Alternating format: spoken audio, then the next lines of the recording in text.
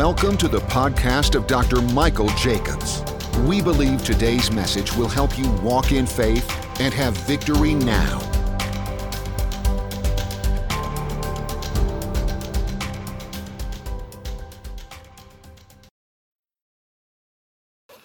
We're doing it maybe a double duty today. If I decide not to do it, we'll just, after the first teaching, I'll just stop and let you go. But I just want to talk to you a little bit today about the gifts of the Spirit this morning. Some general things. So go to 1 Corinthians chapter 12, and I'll read you some things here from the King Jimmy and from the Amplified. First of all, 1 Corinthians chapter 12. Let me get there with you.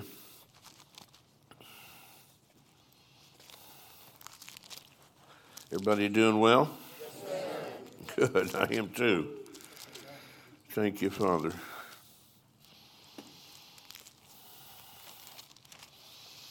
All right, here in 1 Corinthians chapter 12 in verse 1, it says, "Now concerning spiritual gifts, brethren," and of course that includes the sistren. Right. All right. "Now concerning spiritual gifts, I would not have you ignorant." So I think it's just amazing that God put that in the Bible, especially the first verse of this 12th chapter. Two things here. Number one, the gifts are always now. Right. So I don't know how you ever do away with that. I think people are just confused. You know, and they say, well, the gift's been done away with. Well, then the Bible's been done away with, because he said now concerning these things. And especially, he don't want us to not understand that. So even if you're not ministering, you should have an idea what's going to happen, or something in you maybe says something. I've got like that the longer I walk with Dr. Dufresne. I talked to him about it privately, not in front of the other sons, because I didn't want anybody to think I was buttering him up or anything. But I said, I picked that up just a few minutes before you said that.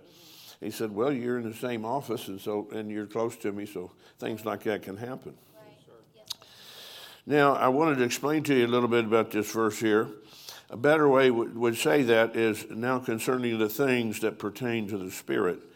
Because when we get further into this chapter here, he's talking about spiritual gifts first.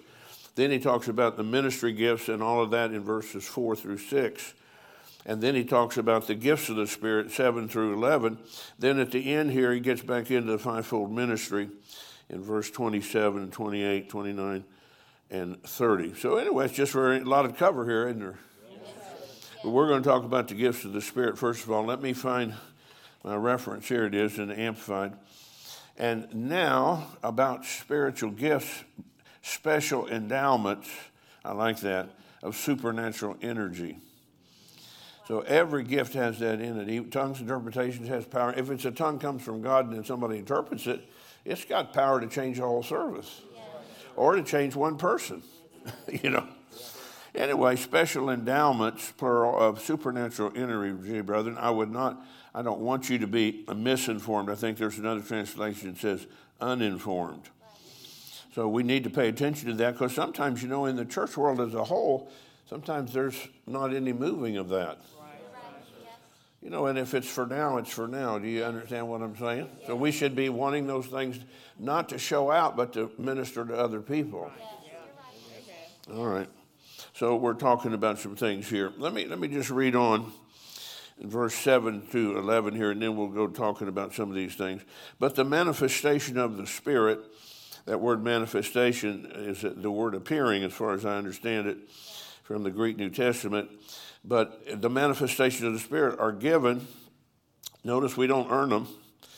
They're given to us by God. It's our job to figure out what they are and how they operate, and what's the best way to operate in them. We were having a special event here one time, and I think it was the father of the groom. This was before the wedding, you know, not the day of the wedding, but a week or two. He visited our church, and he came to me after church and said, I guess you don't believe in the gifts of the Spirit. I said, what are you talking about? You don't even know me. He said, well, I had something you didn't. I said, well, I didn't call on you, did I?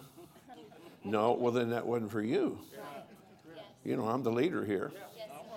Anyway, praise God. You know, sometimes people are just pushy. They're not evil, but they're pushy. How many know false teeth are not evil, but they're not the real thing?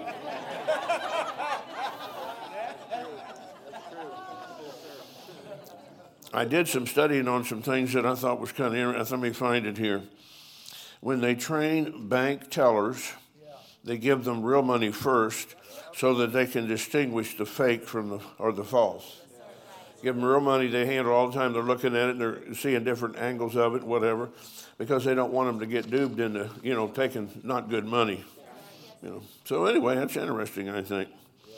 So he says the manifestation of the Spirit is given to every man to profit withal. And really that's a key thing too. When you have the gifts of the Spirit, occasionally they've profited me on a personal level, but not a lot concerning myself. I laid hands on myself several times in my life when I was really hurting, and God did manifest his power through my own hand. But normally that doesn't work that way. It's for other people. And I think I move out stronger to other people sometimes than I do in my own life sometimes. Anyway, I'm just looking at these things here. So let's read verse 8 to 11 here. For to one is given by the Spirit the word of knowledge, and to another the word of wisdom, by the same Spirit, and to another faith. It should read special faith, by the same Spirit, and to another the gifts of healings. I don't know why it's not plural. I put an S on mine because it's that way in the original. All three times the gifts of healings are mentioned in this chapter. It's in the plural. Gifts of healings by the same Spirit. And to another the working of miracles, and to another prophecy, and to another discerning of spirits, and to another different kinds of tongues, and to another the interpretation of tongues. But all these worketh that one and selfsame Spirit, dividing to every man severally as he will. Now, it's a little misleading, that word severally. He could divvy out, maybe say it that way, more than one gift in your life. I know I operate in several. I didn't ask for any of them, and I learned that over a period of time. How many listen to me? You're not going to get it next week. You didn't get it. I didn't get it all in the first decade. The second day, I'm in my fourth decade now. Fifth decade being saved, but the fourth in ministry full time, 46 years. I just passed that earmark in August. So it's just important. So what it reads more like God gives to those as he chooses, because that's a little misleading. Severally, I'm not saying you couldn't have more than one gift. I believe you can. But anyway, we just need to rightly divide the word. You with me? Yes. Yeah. Now, let me read something here. I wasn't going to talk about this, but I feel led to for a minute. Verse 27 through 30, and maybe even 31. 27 says, now you are the body of Christ. Now, we've been taught and we've learned things over the years, and all of us have probably. That word Christ is not Jesus' last name. It's the anointing that was on Jesus that caused him to be able to do what he did. So it's important that we have the anointing, and in particular, I'm talking about the gifts of the Spirit. All right, and here's another thing. Sometimes when we teach this, everybody thinks that you're going to manifest everything on Sunday morning. But that's not what he's saying. I think the Spirit of God works as well or better in me in a private setting sometimes, or just in my own personal prayer life, praying for other people. These things can kick in. But anyway, it's talking to us about the anointing in our life, and members in particular. He said, now you are the body of Christ, and members in particular. That's important to know. Remember, I had that vision. Jesus was in a chair. His head was in a chair, and he looked towards me, and he goes, what's wrong with this picture, Michael? And I said, well, where's your body? Then he answered me, he said, you and all the other believers in the earth are in me, and you're seated with me. Well, I've been saying that 20 years, but I hadn't seen it. I mean, I was trying to figure that out. I know I wasn't seated below him because Ephesians 2 said he raised us up to sit with him. You know, like if my granddaughter came over or one of my grandsons wanted to sit on me because there was a chair, you could just sit on that chair in my lap. We'd both be sitting in that chair. But then he said this to me. I'm talking about this vision when I saw Jesus' face. And people always ask the wrong questions. What did he look like? No, what did he say? Sometimes you got to change the way you think about your questions. I wasn't seeing if his teeth were brushed or anything, or hair was combed, or what he was wearing.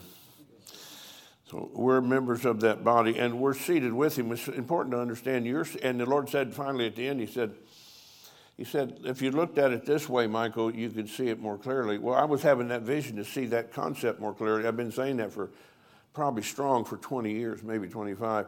We're seated with him. And that's why I say if you're not a joint heir, and sometimes people think of themselves as a sub-heir, and maybe you think of me as a joint heir. I don't know how you think for sure. I know most of us don't think right about everything.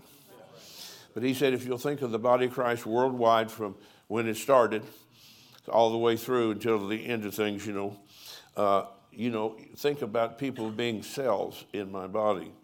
I don't even know how many trillion. Yes, I do. I looked that up. How many was that? 43.5 trillion cells in the human body average. I'd say that's enough to handle the body of Christ. I mean, just look at things different. Now, if you're just natural, you couldn't figure that out, even though I tell you that's what he said to me. I wonder where I fit. Inside his body somewhere. Christ in us, but anybody be in Christ, he's a new creature. He's a new species of being. Somebody says, you think there's aliens here? I said, well, there is one in me. His name's Jesus. He doesn't live here anymore except through other people. All right. Verse 28, and God set some in the church, first apostles, secondarily prophets, thirdly teachers, after that miracles, then gifts of healings, helps, and governments. And I believe, like some teach, and I teach governments is more in the office of the pastor, not because he's more important, though I think he or her is, because the pastors are the one that feed the flock regularly and go to the hospital and pray for you. And, when you have new babies, they come pray for your new ones, and they get you married. And then if you live a long time, they bury you if they're still around. Anyway, the gifts of healings, helps, and governments. Helps is listed in here. It's not a fivefold ministry, but it is, and I'm not trying to be funny, but it is a major help for the body of Christ. We had a thing at my house last night, and most of these preachers were here. I don't think all of them were. If they were senior pastors, I said, I'd like you to come to my house, just fellowship. We just ate a meal and talked a little bit. That's all we did. But I had a whole bunch of people there helping. They moved all my major furniture out of my living room to my garage. We had tables in my living room. It was like a 5-star restaurant. Yeah, it was like being there. Yeah, and I appreciate everybody. And I went to bed finally. I looked at the crew. I said, I'm going to bed. Somebody lock up this place? They said, yeah. Said, good night. So I went in the other room, put on Dr. Dufresne, listened to him for an hour. So let's see here. Are all apostles? The answer is no. This is the way I read it when I finally figured out a little bit about it. Are all apostles? No, but some are. He didn't ask if there were apostles. He just said, is everybody one? No.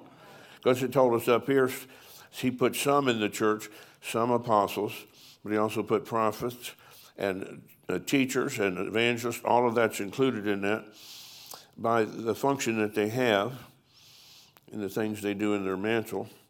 Then he goes on to say, are all prophets? No, but some are. Are all teachers? No, but some are. Are all workers of miracles? No, but some are. I just put that after everything. It says, have all the gifts of healings? No, they don't, but some do. Do all. Now, you could get healed just through laying on the hands. A believer could lay his hands or her hands on somebody and get them healed. Whether there's a tangible anointing or not, that's the point of contact to release our faith. But it's talking about something special in some that have gifts of healings. I have some of that in my mantle, not all of them, of course, but there's others that have part of that gift. I mean, they have other areas they seem to have a great strength in to minister to people, sick people, so forth, so on. And then it says, do all speak with tongues, and then do all interpret. He's not talking about praying in tongues here to build yourself up. He's still in the context of some are, to help us understand it. And people get confused and they want to argue with those of us who do speak in tongues that was just some people got. That's not what that says. This is talking about tongues and interpretation, either for somebody personally or could be for a group. A church is going to move forward, or a ministry is going to move forward, and somebody who's anointed could do that, speak in tongues and interpret, or one could speak it and the other interpret it. All right. It says, covet earnestly the best gift. So we're to desire these things. That's what I'm saying. Yes. And then we won't read chapter 13 today, but it's good to read that when you get done reading chapter 12, because this tells us how we behave as believers and especially as ministers. to walk in love and so forth, and he gives examples through here. So we're going to talk about the gifts of the Spirit for a while this morning, at least for this first hour. Hallelujah. Let me see what I want to say here. Brother Hagin told us when he left, right before he left, he told it, I think, further back, of course, but he said the Lord's building strong local churches that teach the Word and move in the Spirit. So, that's important to do. Now, I don't know. I mean, I'm not judging everybody. I'm not judging anybody. I've just been around a long time. Some pastors have more giftings than others. Some pastors have stronger anointing than others. But every pastor, there should be an element in your church. Either you move in some area of the Spirit, or somebody that you trust in your church, you might let them do that if they had something that you trusted. But I was with Brother Summerall.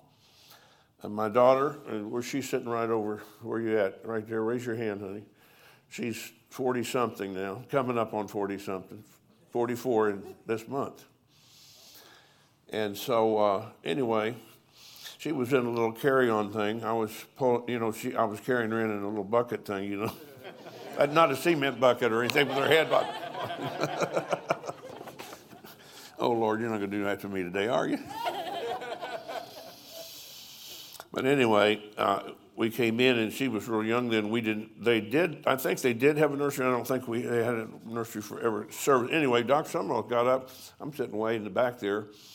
And so he said, all you pastors, you need to have the interpretation of tongues. And he said, I wouldn't entrust that to any average believer. And he wasn't being smart aleck about it. He just said, I want all the pastors to stand up here. I don't know how many of us stood up, probably 50 or 100.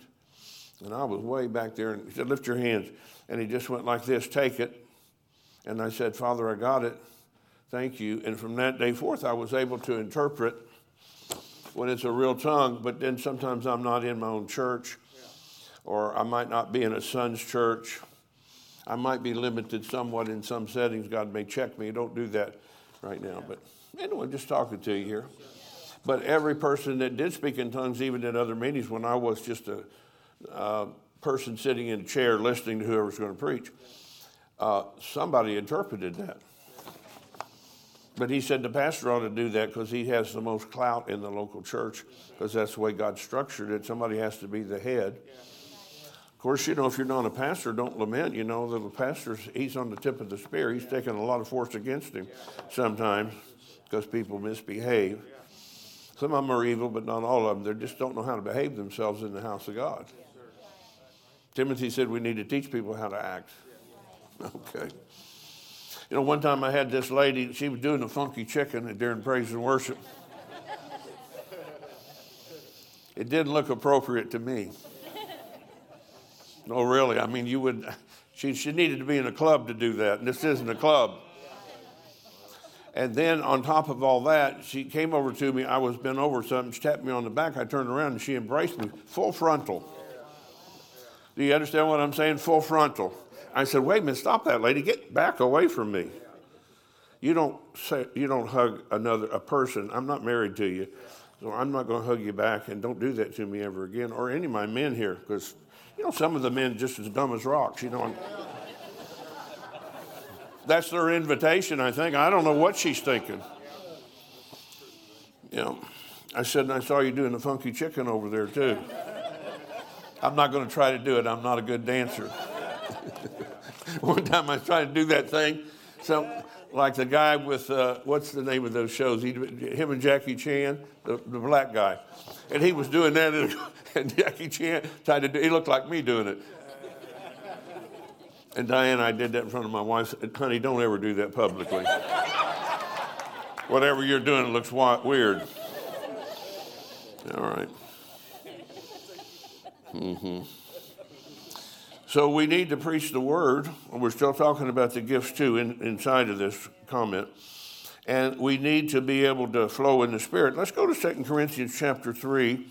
That's just been a great scripture for me over many years about being in the Spirit and stuff. 2 Corinthians 3 and verse 5 and 6 here. And I would highlight it if you don't have it and go back and think about it. Not that we are sufficient of ourselves, So that right there, I need to stop and say, Father, this is not about me, it's about you, and I pray that I represent you well. I pray that you help me to articulate things. I don't have to be perfect in my English, but I'd like it to make sense to people. And so I'm asking, because you are my sufficiency. That's the way I read it, and I pray that way. Because he says, for our sufficiency is of God. Then he goes on to say, who hath also made us made us able ministers of the new covenant. So everything in the new covenant, he's made us adequate through his power and his blessing. And not of the letter, but of the Spirit, for the letter killeth, but the Spirit giveth life. You know, I say it this way. You know, some professors in seminaries and stuff, they just, like they're talking about Paul, they taught me what city he stopped at to get a bite to eat or something. They don't have anything to do with the Holy Ghost, really. So we just need to be able to separate things and preach what we see in the Spirit, not just natural information. There's nothing wrong with being a good teacher and knowing the time that happened and how many years he spent, but I'm really not interested in that. I'm just reading this for how does it apply to my life? And he first told me that I don't have enough sufficiency unless I'm in him. I'm trusting him for his sufficiency to come out of me and flow to others from me. So I kind of milk this scripture and go back to it a lot in my life. I have for many years. He's made us able ministers. And not just able, but able ministers of the covenant. See, if you're taking things as their covenant thing to us, we don't have any problem believing that would be the truth, because that's what covenant's all about. Speaking the truth in love, walking in love with people, telling them the truth. You're not getting much from me right now. Okay. You know, we're just talking not just the letter of the law. There's nothing wrong if you had a couple facts. But when you get into the Bible and really want to help people strong, you have to teach them what they are in Christ. And you have to teach them that their sufficiency is of God. Whatever they're sufficient to do. Their work, their marriage, raising their kids, getting along with your wife, live a long time, raise your kids in the church and your grandkids and their, on and on. And love God and keep loving him, no matter how many times people have done you dirty or they didn't talk nice about you or they gave you a hard time. Or, you got to learn to get along with the family. We all have our idiosyncrasies or whatever you call it. I think Dr. Summerall said all great men and women of God have feet of clay. That means you're still a human being.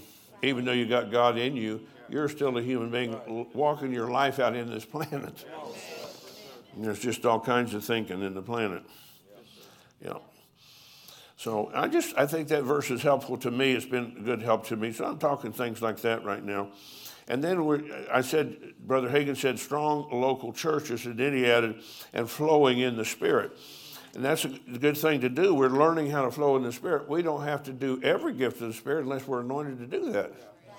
There's been a few times I've slipped over into something I didn't normally do, especially in prayer. And, I had a vision in, I don't remember what month it was. It's not my notes, and I went this way, not to my office in the Spirit. I went that way, and there was an angel standing there, and he said, "Welcome to your new room, Michael." And so the next day was intercessory prayer, and we were in here praying in this same sanctuary. We had about 25 intercessors then, and I felt led about two missionaries. Well, one of them's over here. There's Mike and Elaine on the front row. They were one of them. In Mexico, we prayed for them. And had another couple in Honduras we prayed for. But we started praying in English at first. I know the people who were with us. Where's Miss Donna?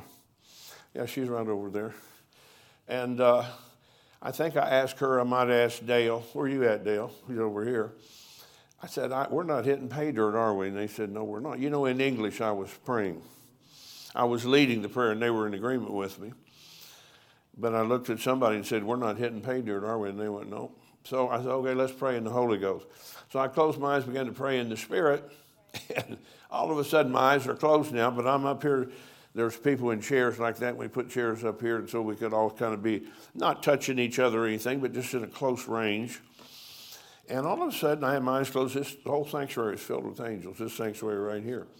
And so over here, I saw this one angel. I'd never seen him before. I haven't seen him since. He looked at me and I looked at him, and somehow there was a knowing down here in my belly, in my inside. He's going to take care of that for you if you'll speak it out. So I'm speaking in tongues, my normal language, and all of a sudden I shift gears and I go into something I've never heard before. And never been in a meeting where that occurred before. And never had anybody talk like that before to me about it. I didn't know anything about that in that realm of prayer. Well, I'd had some individual moments where angels were helping me back in Otisco. It took me 2 years to get through that bondage there in that city over it. Anyway, that's not irrelevant now. But anyway, I began to go in some other tongue. I'd never heard myself talk like that.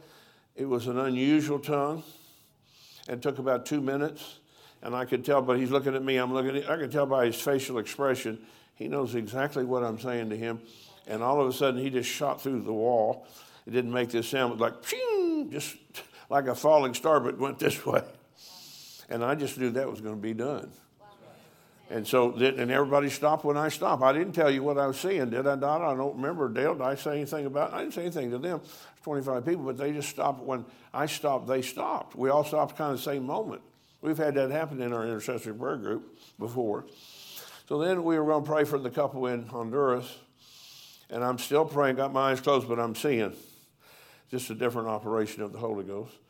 And there's an angel over here, and I'd never seen him before either. And he looked at me, I looked at him, and somehow I knew down here, not up here, down here, he's going to take care of that if I will say the right words. That's what I was thinking. And I just started speaking out in my own prayer language.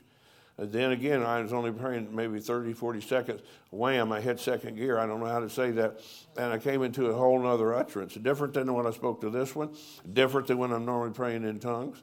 And I could tell from his facial expression and the way he looked at me, and all of a sudden it took about 3 or 4 minutes and he went through that wall. Ping, took off. I didn't call the missionaries. I just knew that God said they were going to take care of it. So I was going to let them do what they're called to do and what we sent them to do. I didn't know what we were praying about other than generically, I was arrested by the Holy Ghost that something tragic could be going to be happening to each of these families in their respective countries. And they had robbers in their home. Mike did in Elaine. And I think 2 of your boys were home, you told me later. And he asked Mike, he said, "Where's your safe?" And being Mike Rabel, he started laughing. My safe? I'm a missionary. What do you mean a safe? I don't know if they understood that, but anyway, he was. And he didn't have a safe. But anyway, they put them all in a room, and they rummaged around in their house. I think you told me later you think he stole the coffee maker or something. But they heard something outside, some kind of commotion, so they took off out the back door. Nobody got touched, nobody got raped, nobody got shot, nobody got beat up. I'd say that's pretty good.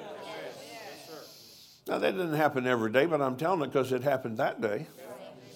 And we were praying a couple of weeks before, because maybe 2 or 3 weeks after we had that experience in here, I thought I would just wait and kind of just try the Spirit here and see if it came true what I saw and what. I didn't know they were going to deal with people armed, but I knew something imminent was coming that could be severe if something didn't go right. And then the other pastor, minister in Honduras, he called me later, and he came home with his 2 older kids. His daughter, the one was the oldest, I think she was 12 or 13 maybe then. I don't know if I got that right. And his son was probably 4 or 5, 6 years younger than her. And then they had a little 4-year-old daughter. And the wife and the daughter, they took them upstairs to the bedroom, tied them up, 2 guys, and they had pistols. And so when Pastor so-and-so opened the door, the guy standing there with a pistol, and he yelled at the kids behind him, "Run!" And they took off running. I don't know, I probably went to a neighbor's house until it was safe to come home. And Brother so-and-so got in a big confrontation in the hallway by the door, just a little entranceway. And he got the gun finally, and the guy got scared and ran out the back, and the guys upstairs heard all the noise, ran down the back staircase, took off. Now they had his daughter and his wife tied up upstairs, 2 men with pistols, and they didn't get touched. Nobody got molested. Nobody got raped. Nobody got shot. Now, I don't know if he had a bruise on him where the guy hit him, or anything, because he was trying to save his kids. And he realized my wife's here somewhere. But anyway, see, it just broke all that down. They heard some noises. Of course, the pastor there wrestling the other guy, they might have been screaming. I don't know. But anyway, they broke that whole thing up. Both those angels went. 2 different beings. And so, it's just interesting, I think. No, I don't know how old they were. I didn't pay attention to what they were wearing, but anyway, I didn't pay attention to their hair, the way it was combed. Okay. So let's go here to Matthew 22. I'm talking to you about some things on purpose this way. And really, looking back on it, Matthew 22, I'm going to read verse 29. Really, that first thing that when I came to prayer, I tried to pray a little bit there, and I prayed in English. I bound the devil, released angels, da-da-da-da. But I just know it wasn't hitting pay dirt. You don't need to be discerning when you're doing it right, or you just discern that you're not doing it right, and you stop and figure it out. Yeah. One time I was at Pastor Hadaball's church. Dad called him Hackaback, something like that. You know that Hackaback pastor? I think I'm getting more like him the older I get, Dr. Dufresne. Anyway. And I had this word about heart problems, and I gave it, and nobody came. And so I gave it again. I said, maybe you didn't understand me. You have something wrong with your heart. I don't know if it doesn't run right, don't beat right, it's out of rhythm. I don't know what the deal is, but you need to come up here. Nobody came. I think I said that 3 times, 2 or 3, and I said to the Father internally, well, if nobody responds, I'm just going to go ahead with my message. He said, no, you're not. You're going to figure it out. Okay, thanks. So I said it one more time. And there was a guy over here that was coming to line people up, one of the ushers. When people responded, he was going to bring them up to the altar and put them in the right place. And he said, well, that's me. I said, what took you so long? Come on, get over here. But he thought I was giving it to somebody else in his mind. He didn't realize. But he had hardening of the arteries. And he was 52 years old when this miracle took place. And he'd been having that since I thought he told me 21 or 22, very young to have that hardening of the arteries. He was going to a heart specialist group where they have a whole bunch of heart people working together. They examine people. They give them testing and all that. And he went back to them after that event. And they say that hardening of the arteries gets worse as you get older. And you get enough plaque in one of those veins or arteries. I don't know the difference. I'm not a medical doctor. But anyway, you know where your blood's flowing through you. And you could have a heart attack. You could die from it. It could really disturb your whole system. So after I prayed for him, he went back to them. They tested him. He sent me the medical report. It's about a page long. When he first tested this man, he said you have a 95% chance to have a heart attack or a stroke. And he'd had it for over 30 years. He's 52, started in his 20s. And they said, we can't find any blockage whatsoever. What in the world did you do? So he got a Holy Ghost Roto-Rooter job that went through his, the veins or the arteries and reamed them out. Took rid of all that plaque. I'm not saying you need to do that, but it worked. Hallelujah. I got the report somewhere. Anyway. You don't mind me talking about stories, do you? I found out something. I didn't know this when I started. I didn't know it after 10 years or 20 years. I'd say more like 35 years. That's what I'm going to say to you, but there were just things that were resident in me that I didn't see because I didn't see it. And if I did see it, I didn't know how to operate in it. I think Dr. Dufresne got a lot of that out of me by telling me to get out of my head. And I just sat under him and I started really paying attention. Yeah. And, I went to a meeting of his in California. I'm going to tell this little part for everybody here, not just the preachers, but it could pertain to them. I went to the meeting, I started on a Monday night, and that was back in 95. The first time I'd been out there at his place, he'd come here a couple of times and said, Michael, you need to come to my place at the camp meeting, or what do you call it? I don't know what he called it. But anyways, that type of atmosphere. And, I went out there, and then the power of God moved. But by Wednesday, I was praying by myself. My roommate went on a drive with the car. And I was praying. I said, Lord, I don't seem to be getting much. He said, well, you don't receive much. Wow. And I told you that about your money. 30 years ago, you're a great giver, but you're a poor receiver. I want you to catch up. But even then, I got rebuked for that because he said, you You're just waiting for him to say something genuinely specific about you. But if he even comes close to that, get in the prayer line. Get in the prayer line where Dr. Dufresne can get his hands on you. I mean, then I started thinking if I got a bad ankle and he calls for knees, I'm going. But it's not too far apart, you know. You'll catch up with me sometime in this service. Really? Yeah, really. Because he said, I want you up in the prayer lines more. So if he said anything close to what I was having, I was going to respond to him. Yes, sir. Going to respond. And, you know, that was Wednesday morning. Wednesday night, I went for something. I don't remember what it was now, Thursday. And then Friday night, I was way over this way, and he went. And so I started running, got up here over here. And he hit me, I don't know, the guy with me said about 30 times. Hit me in the head and my shoulders and my hips and back up and back down and back up. And I fell out. And I think this was funny. I couldn't get my rear end off the carpet. I could sit up, but I couldn't stand up. So I just put it in reverse and went like this, crawling on the ground, cleaning the floor with my you-know-what. And they had a little opening like here, and I said, can I park by you? And they said, sure. But I couldn't get up at that time, so I was on the ground till the service closed. And I went back to the hotel that night, and a guy who used to work here was with me. I was in a Comfort Inn, but there wasn't no comfort, I'm guarantee you that. Poor hotel is, man. I mean, there's no amenities. They just barely got carpet.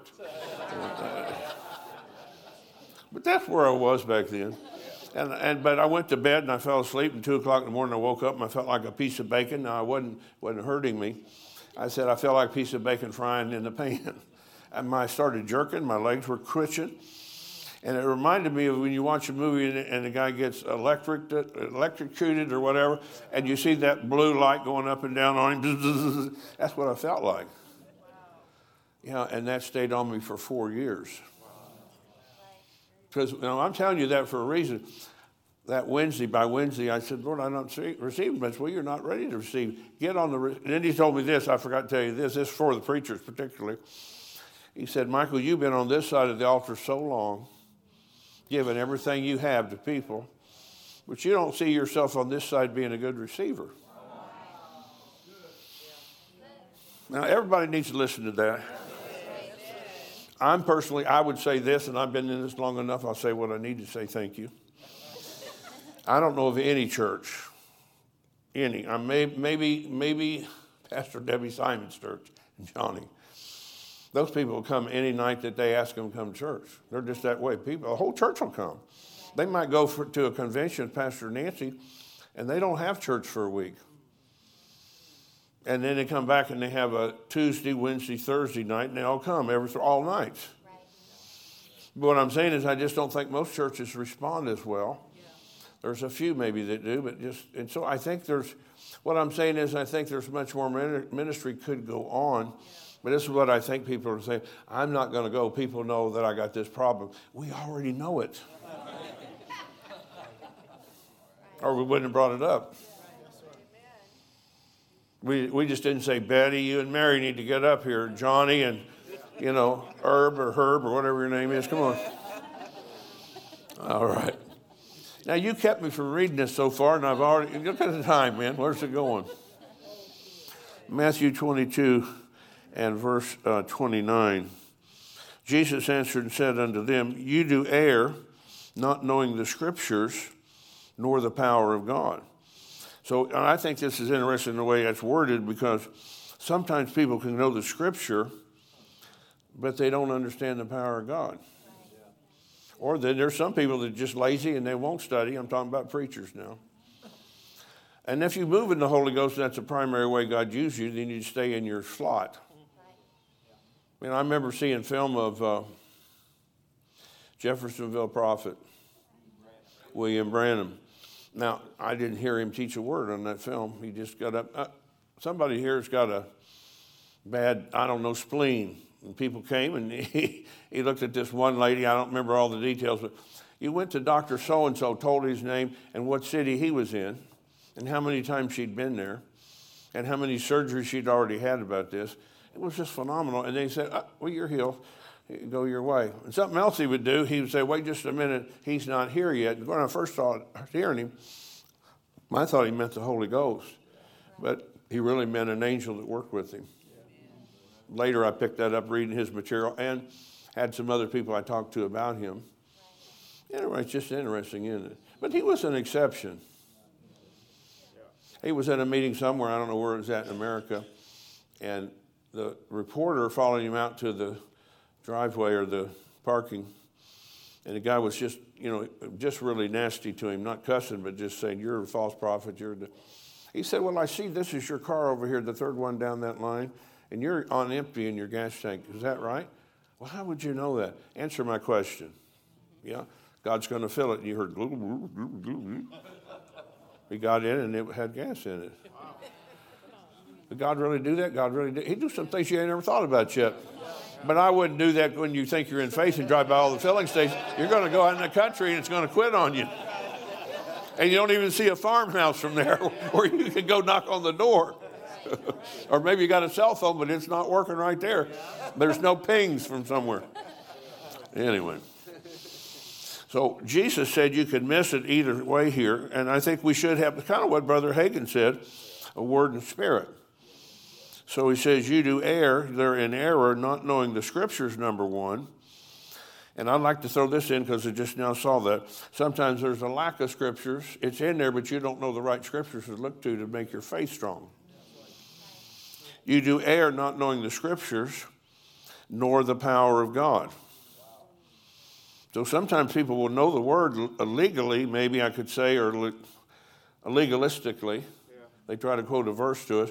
Well, the Bible just says not everybody speaks in tongues. I just read it to you about 20 minutes ago, 1 Corinthians 12, about verse 30. Do all speak with tongues? Not like that. That's a public ministry, tongues and like Pastor Diane and I used to do. Anybody remember that? I mean, she'd look at me with some look in her eye, and I better couldn't follow her. And she walked over to Pastor Keith. He was sitting right there, I think. And she started praying in tongues over him. And I said, "Can I say that publicly here, Lord?" I said, you're going to make a great pastor for Nashville because you're not impressed by football players and country singers. I know the man personally and Cynthia, they were there for 10 or 12 years. Not one musician ever. And there's thousands of them there trying, "I'm going to make the movies. You're going to make a big star out of me." Ding, ding, ding. Oh, my gosh. You wouldn't want a guy like that in your praise team, would you? I wouldn't either. And then I said, well, somebody's going to come. And I thought I said hundreds of thousands of dollars to you or something, didn't I? A large amount. I don't remember what it was. I think you called me. That was in our end of the year meeting. I think that word to you. And I went to Pastor Nancy's and Dr. Dufresne's out there that year. And you called me. Of course, he forgot I'm in California 3 hours earlier. So he calls me at 8. It's 5 o'clock where I'm at. Hello? Hey, this is Brother Keith. Somebody laid a cashier's check down last night. Was it $50,000? $150,000. One check, one person. Yeah, that's great. Of course, they left the church, but maybe they just came to give him $150,000. I don't know. I don't know a preacher that's ever said to me, "I got too much." I don't know anybody. Then there might be some, that are that way and really have it to back it up. And I'm not trying to compete with them either. But sometimes we don't think of things properly. And what would you do if you're running a business? That's what a church is. It's God's business, but we're running it. And you have to believe for everything to come in. The chairs, the sound system, the podium. Did you get a new podium? I thought that was new. Is that a Flock production? No, okay. Where is he? Is he here today? Oh, there he is. Hallelujah. So let's go one more time. Jesus said, you do err. You're in error. First of all, because you don't know the scriptures. And secondly, you don't know the power of God. Yep. I'm just looking at this because Brother Hagin says we're building strong local word churches. That would be the scriptures built on the word. And, the move of the Spirit or the power of God, we would say. That's the way he put it, Jesus, right there. Anyway, let's go to Romans 15. I got a lot of scriptures. I'm not trying to get through all this in the first session, but This is for anybody that wants to hear it. And I guarantee you, I don't care what you do in the church, there's also your personal life involved. And so you could glean some things from this too. Let me see here. What did I say? Romans 15. And let me find my verses here. 18 and 19. Said, I will not dare, for I will not dare to speak of any of those things which Christ or the anointed one or his anointing hath not wrought by me, to make the Gentiles obedient by word and by deed. Here you go. That's the word and the deed. So that's the word and the power again. Through mighty signs, not just signs, mighty signs and wonders. And that's relative more to the apostle primarily, as far as I know it, maybe some to the prophet and the evangelist, because those three ministries have a lot of the power gifts in them. That's why I'm saying that. Through mighty signs and wonders by the power of the Spirit. So it's the Holy Spirit doing it. It's not the man or the woman. It's the Holy Spirit working through them. I always say to people who tell a dramatic story, they got healed, but I'm not the healer. The healer lives in me, and he lets me use his power when it's necessary to bless humanity. Amen. I had a lady, I didn't know this happened to her because her paper, I don't even know if I have any of those with me. I don't know that I do, but little cards that you can fill out there on my book table if you get a miracle or something. That's not them. It's about like that. And she was in Fremont, where were we at? Nebraska. And she got up the last night of my meeting, this last time, Pastor Parker was with me, that's why I was looking for him. She got up and said, I got in a car accident and totaled my car 12 years ago. I think that's what she said, 12 years ago. And she said I wasn't bleeding anywhere, and I wasn't hurt. I didn't think so. I denied going to the hospital. The ambulance came, but she said, I'm turned you down because I'm okay. Well, she wasn't okay, and within 2 months, her neck started really messed up. She went to a chiropractor. He took x-rays, and the bone somehow that holds your head has to bend this way, if I'm told that right, and it has flipped around through the pressure of the whiplash, and she was having terrible migraine headaches. And then she developed vertigo, where she'd stand up sometimes and have to grab a counter so she didn't fall over. And she said, I went to a chiropractor. He helped some, but didn't fully do it. And I was here in this meeting with Dr. Jacobs last year. He laid hands on me. And I'd had this for 12 years. My bone straightened up. She got re-x-rayed. All the headaches stopped. All the vertigo stopped. I've had no pain or any reaction for 1 solid year. Is that what she said? And I went up to her after. I said, listen, I'm not arguing with you. If you say you sent it, you sent it. She said she sent it to my ministry. I said, my staff knows to send those to me, to hold on to those healing reports and give them to me personally. And then I file them away with other stuff, and I read them places. So because other people maybe had a whiplash or some other thing, they didn't think they were hurt and ended up being in bad shape. And I said, I'm not the healer, but he lives in me. In the area he wants me to minister in. A lot of it is bones, but other things too. We're not here to talk about myself right now. But I wanted to read verse 19, the rest of this. Through mighty signs and wonders by the power of the Spirit of God, so that from Jerusalem round about unto Illyricum I have fully preached the gospel of Christ, or the gospel of the anointing one. And he said it's the power of the Spirit of God, verse 19. So again, he said, I fully preached it. So he preached it enough that people got a hold of it and had faith for it. The supernatural power of God manifested in his meetings. Hallelujah. All right, let's go to Luke chapter 8 a minute. Luke chapter 8, and look at verse 1 and 2. We might read 3 also, but 1 and 2. Okay, I'm just about ready to close, and this is where I'm at, where my thumb is at. Where my finger's at. That's how far I've gotten. There's 3 pages right here. Maybe we just stay here till tonight. Luke chapter 8, verses 1 and 2, and I may read 3 just for fun, but it came to pass afterward that he, that is Jesus, he went throughout every city and village preaching. So that was his first commitment, preaching and showing, or we might say show and tell. you know, the glad tidings of the kingdom of God, and the 12 were with him. Well, they were learning about that too by spending time with him. And certain women which had been healed of evil spirits. Now that's interesting. He didn't say they were delivered. He just said they've been healed, because really healing and deliverance is the same word in the New Testament. I mean, it refers to the power of God. Certain women which had been healed of evil spirits and infirmities or weaknesses. Mary called Magdalene, out of whom went 7, should read demons. And Joanna, the wife of Chuza, Herod's steward, and Susanna, and many others, which indicates some of these women may have had some money, and said, which ministered unto him of their substance. One translation, I forget which one, I wrote it in my Bible. They ministered unto him of their resources. Hallelujah. That's why we have partners today. And I will talk to you about that on Thursday. You don't want to miss it. If you'd like to be a partner or you're already a partner, I'll talk to you more about me either continuing to lease a plane for periodic trips or maybe buy a plane. I've already talked to him over there about it a little bit. I think Sean was with me. Where's Sean? Right there. Anyway, we'll see.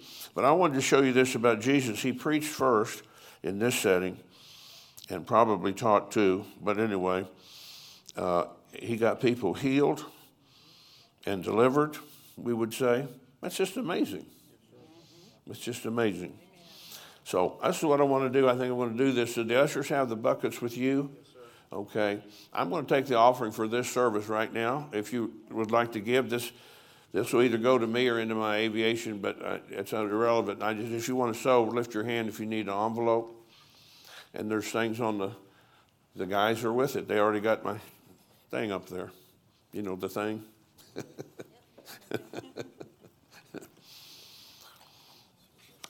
You know, there's no pressure on you to do anything except what God tells you. But I'm going to say this, I'm going to do my best to stretch you. Not this particular offering, but Thursday night. Yeah. You know, it's just I'm getting to a point in my life where, I need some help, to get to my meetings easier. I put a lot of them together this year. Pastor Keith's been with me a lot. Pastor Al, Pastor Dennis was with me on my California tour this year. I don't remember who else has been with me. Mike Rabel went somewhere with me a couple times. Hallelujah. But it's good to take care of the man of God. I'm not apologizing for that. But anyway, just talking.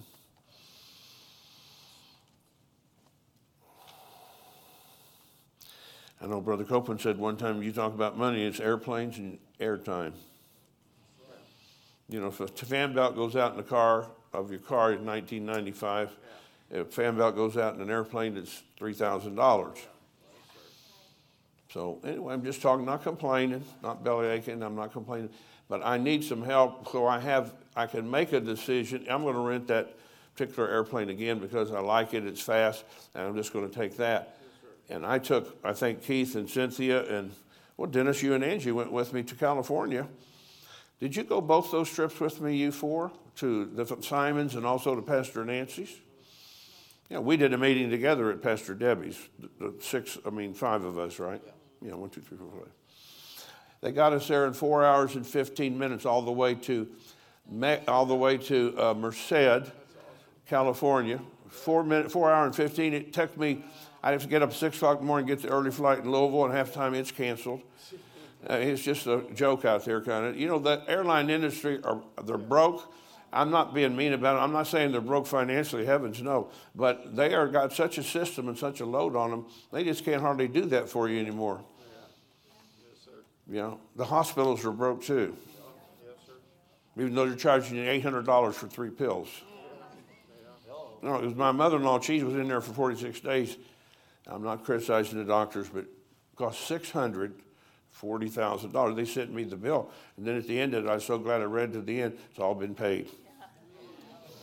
But she had all kinds of insurance her husband had put on her. I didn't have to worry about it. I wasn't going to worry anyway, but I wouldn't like to pay that bill. Anyway, I'm just talking to you. Nothing against doctors and nurses. Some of them are wonderful. We got 2 or 3 in this church. There sits one right here, Katie. She's in an intensive care thing, aren't you? Or some kind of unit like that? Yeah. So anyway, all right, Father, we just thank you for this offering today. You can just agree with me now. I pray they're sowing good seed into good ground, and I pray as a prophet of God that you begin to respond to them as they sow, according to their faith, according to their give. Give them the desires of their heart, Father. Do things supernaturally for them in the financial realm. I'm asking you to do it in their behalf because they help keep me on the road and help allow me to move quickly and safely, and we thank you for it. Every person who's sowing. In Jesus' name, amen. Thank you for joining us today. To view Dr. Jacobs' travel itinerary, order products, and more, please visit cotrin.org/MJM.